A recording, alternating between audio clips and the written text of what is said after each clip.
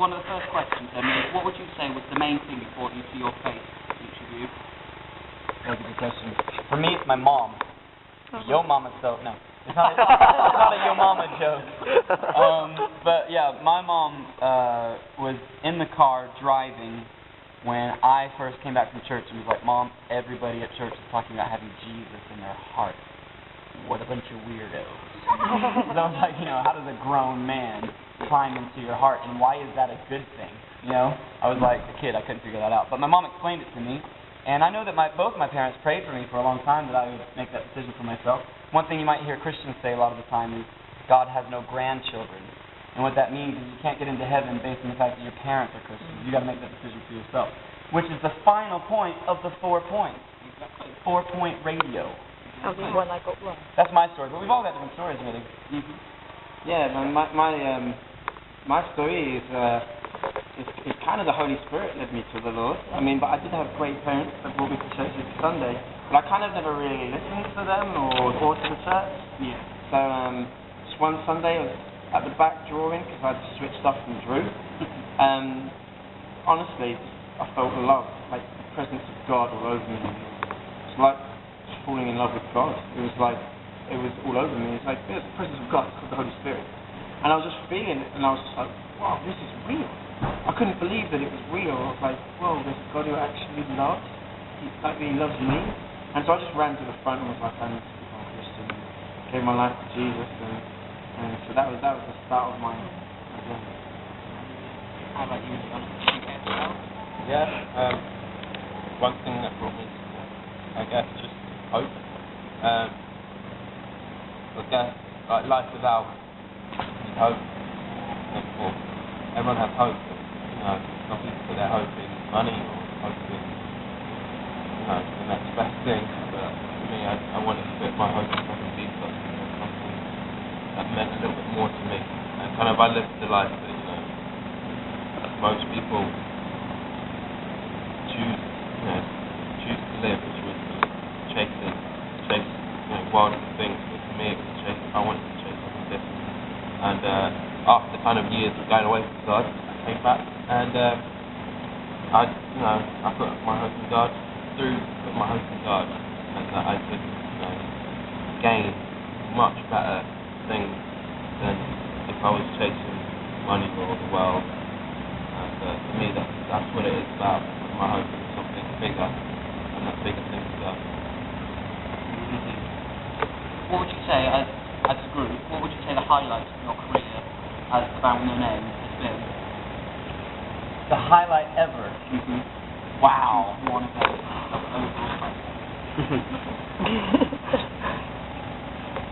You know what I'm going to say, right? I'm going to say there was this one gig that we did. It was a school's concert, because we go into schools all the time, and it was at the end, and all the sound cut out, right? Like just completely dropped out. And we were like, what are we going to do? Because we heavily rely on PA and all the instruments, and so I just thought, you know what? I'm just going to keep this party going. And so I kept the crowd going, right? And I said to him, I need everybody to be really quiet, because there was like hundreds of people packed in there, right? Everybody really quiet, or else you're not going to hear what I'm going to say. And I said, who thinks I should do a stage dive? I mean, they all just all that quiet that I just got, Anyway, I did a stage dive, and it was awesome. And then I came back on stage, and I was like, who wants to see us do a tandem stage dive? So me and Straff both jumped out.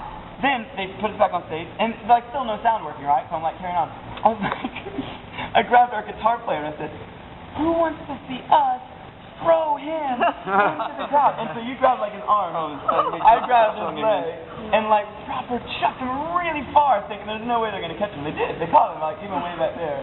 And it was just so much fun. And there was a lot of stuff that happened after that game as well that was really special and important to me as well. That was probably one of my greatest moments.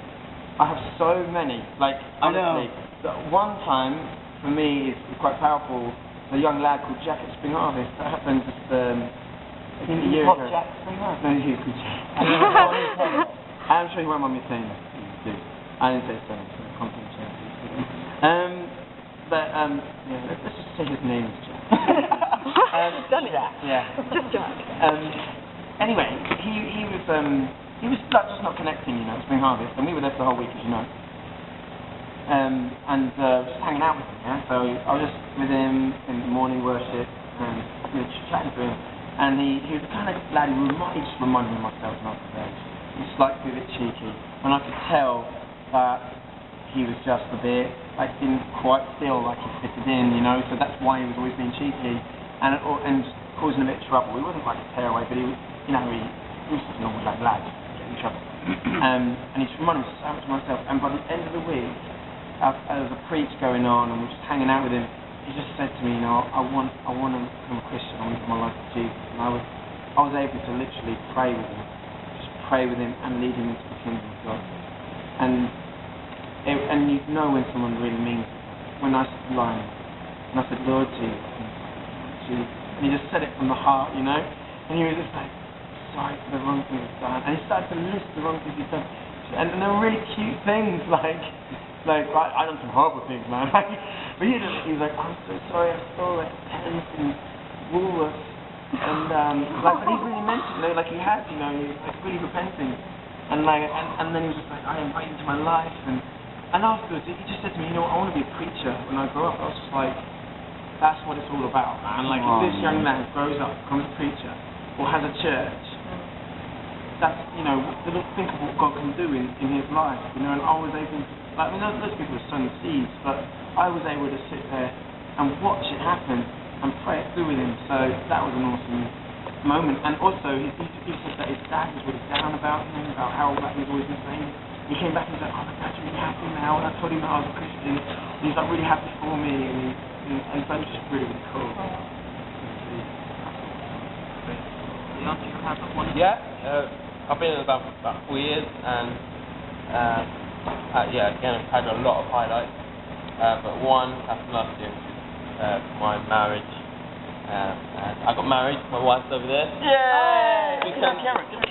Yay! So I guess that still sticks in my head. I know it's nothing to do with the band, it's not kind of super spiritual, but Still good. Yeah. Actually, you mentioned innovation just now. Would you care to explain what that is? Innovation will give £1 million to the no, I'm just kidding. They won't. Please don't get that in writing. No, innovation. Yes. Mark Canel's in your phone call. Yeah. Hello. You're legally contracted now. Phone line. No, Innovation Trust. Am I talking to the camera? Whatever. Are you Doesn't matter. Hello? Yeah, we can do visual as well. Cool. Yeah, Okay. why not? Innovation Trust is the sound of mission. I know that at times in your life you've thought, I really wonder what mission sounds like. Well, Innovation Trust is the sound of mission. If you want to find out more, log on to www.innervation, that's INNERVATION.org. I don't need to spell that. www.innervation.org. Excellent. Thank you very much. Leave them wanting more. Yeah. Or not in the case. Which disciple, out of Jesus' disciples, John. which disciple would you say? Done. I wish I was most John. like. Yeah, most like. Would you compare yourself to them all? I wish I could say John. I love John. I don't know how I think you're more like though. I know you like to that. I think you're more like Peter. I thought you were saying Judas. Peter's better than Judas. Because right? I mean this in the most respectful way I love to. He is the kind of guy that would jump out of the boat. Do you know what I mean? He's the kind of guy that, if Jesus walked in the room, you guys would probably get up and start running towards him. He would be on fire, sprinting, screaming, he's there. Do you know what I mean? And you'd probably defend Jesus quite well. He'd probably chop a few ears off as well. He's he's still a warrior for Christ. I don't know, but I don't know.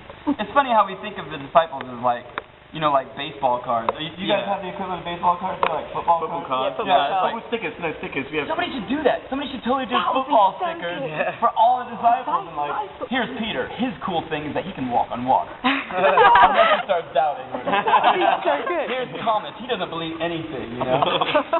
Oh no, he became believing Thomas. Yeah. Jews, he did. Yeah. What about you, Leon? Who would you say you are? Dave, who would you say I am? Let me think about this. I would say. I don't remember him being one of the I would say John, James, probably. probably the Chinese disciples. Be careful, man. Be careful. Walking on broken.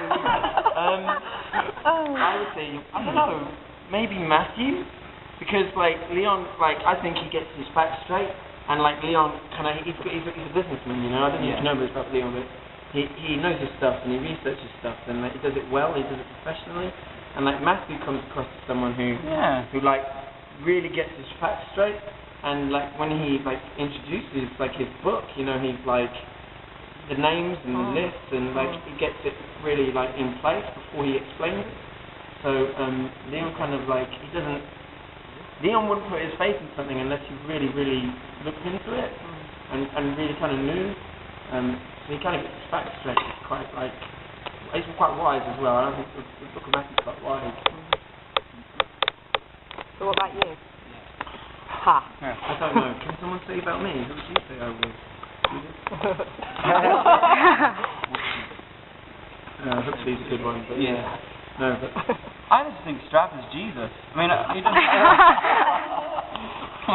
Well, he is. He's a lot like Jesus. It's true.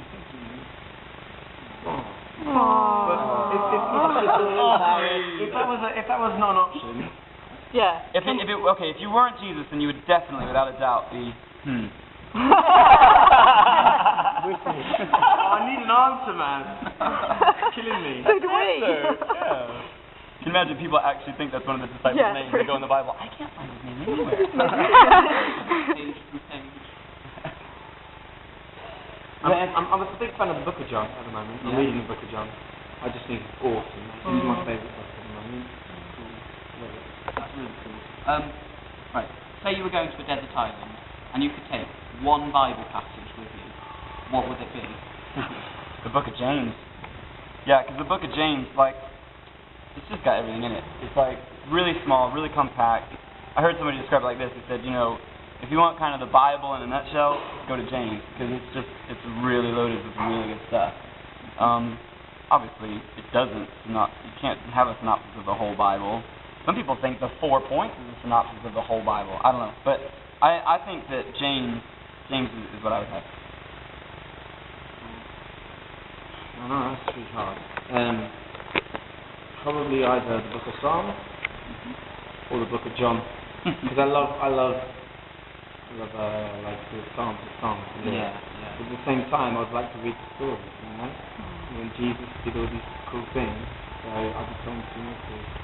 That's a flip coin. I think I'd go for Proverbs. It teaches you a lot of wisdom. And I just like finding out, you know, wisdom, and I like finding out things that God teaches us to do or not to do.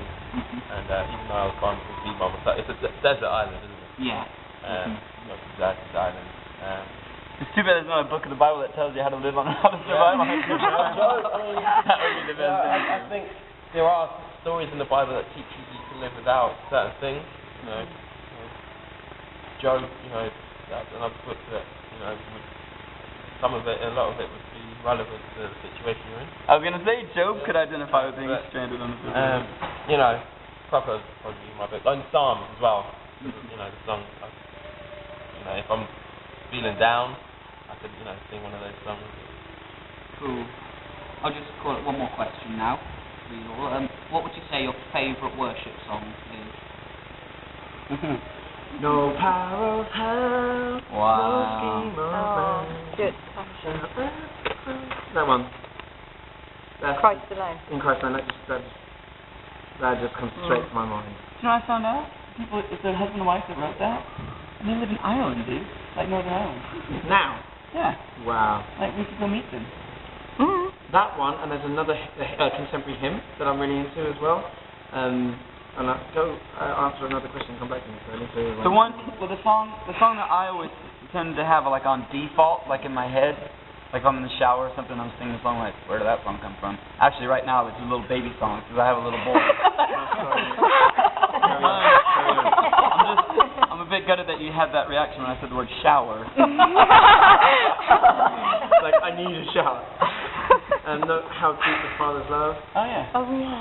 That's good. Sorry. Good. Okay. Yeah, the song that I always have on my default playing is "Open the Eyes of My Heart." You know, there's something really cool about that. Opening the eyes of my heart is like, God, I know that you're doing something right now, but I just can't see what it is you're doing. So open my eyes so I can see where you're moving, so I can join you. You know what I mean? So, yeah, that would be it. That would be my default song. Right. I go against some survivor and everything. Like, I think personally, like worship is about the way you live your life, and like I'm not gonna, put worship music into a genre. And I think a lot of the time people do that. Is in like they'll say a guitar, drums, and some person singing at the front will be worship music whenever you go to church. But I think worship for me is more about the experience you have with God, and the way you live your life with God. And the best time I've ever experienced worship at its fullest is when I love snowboarding.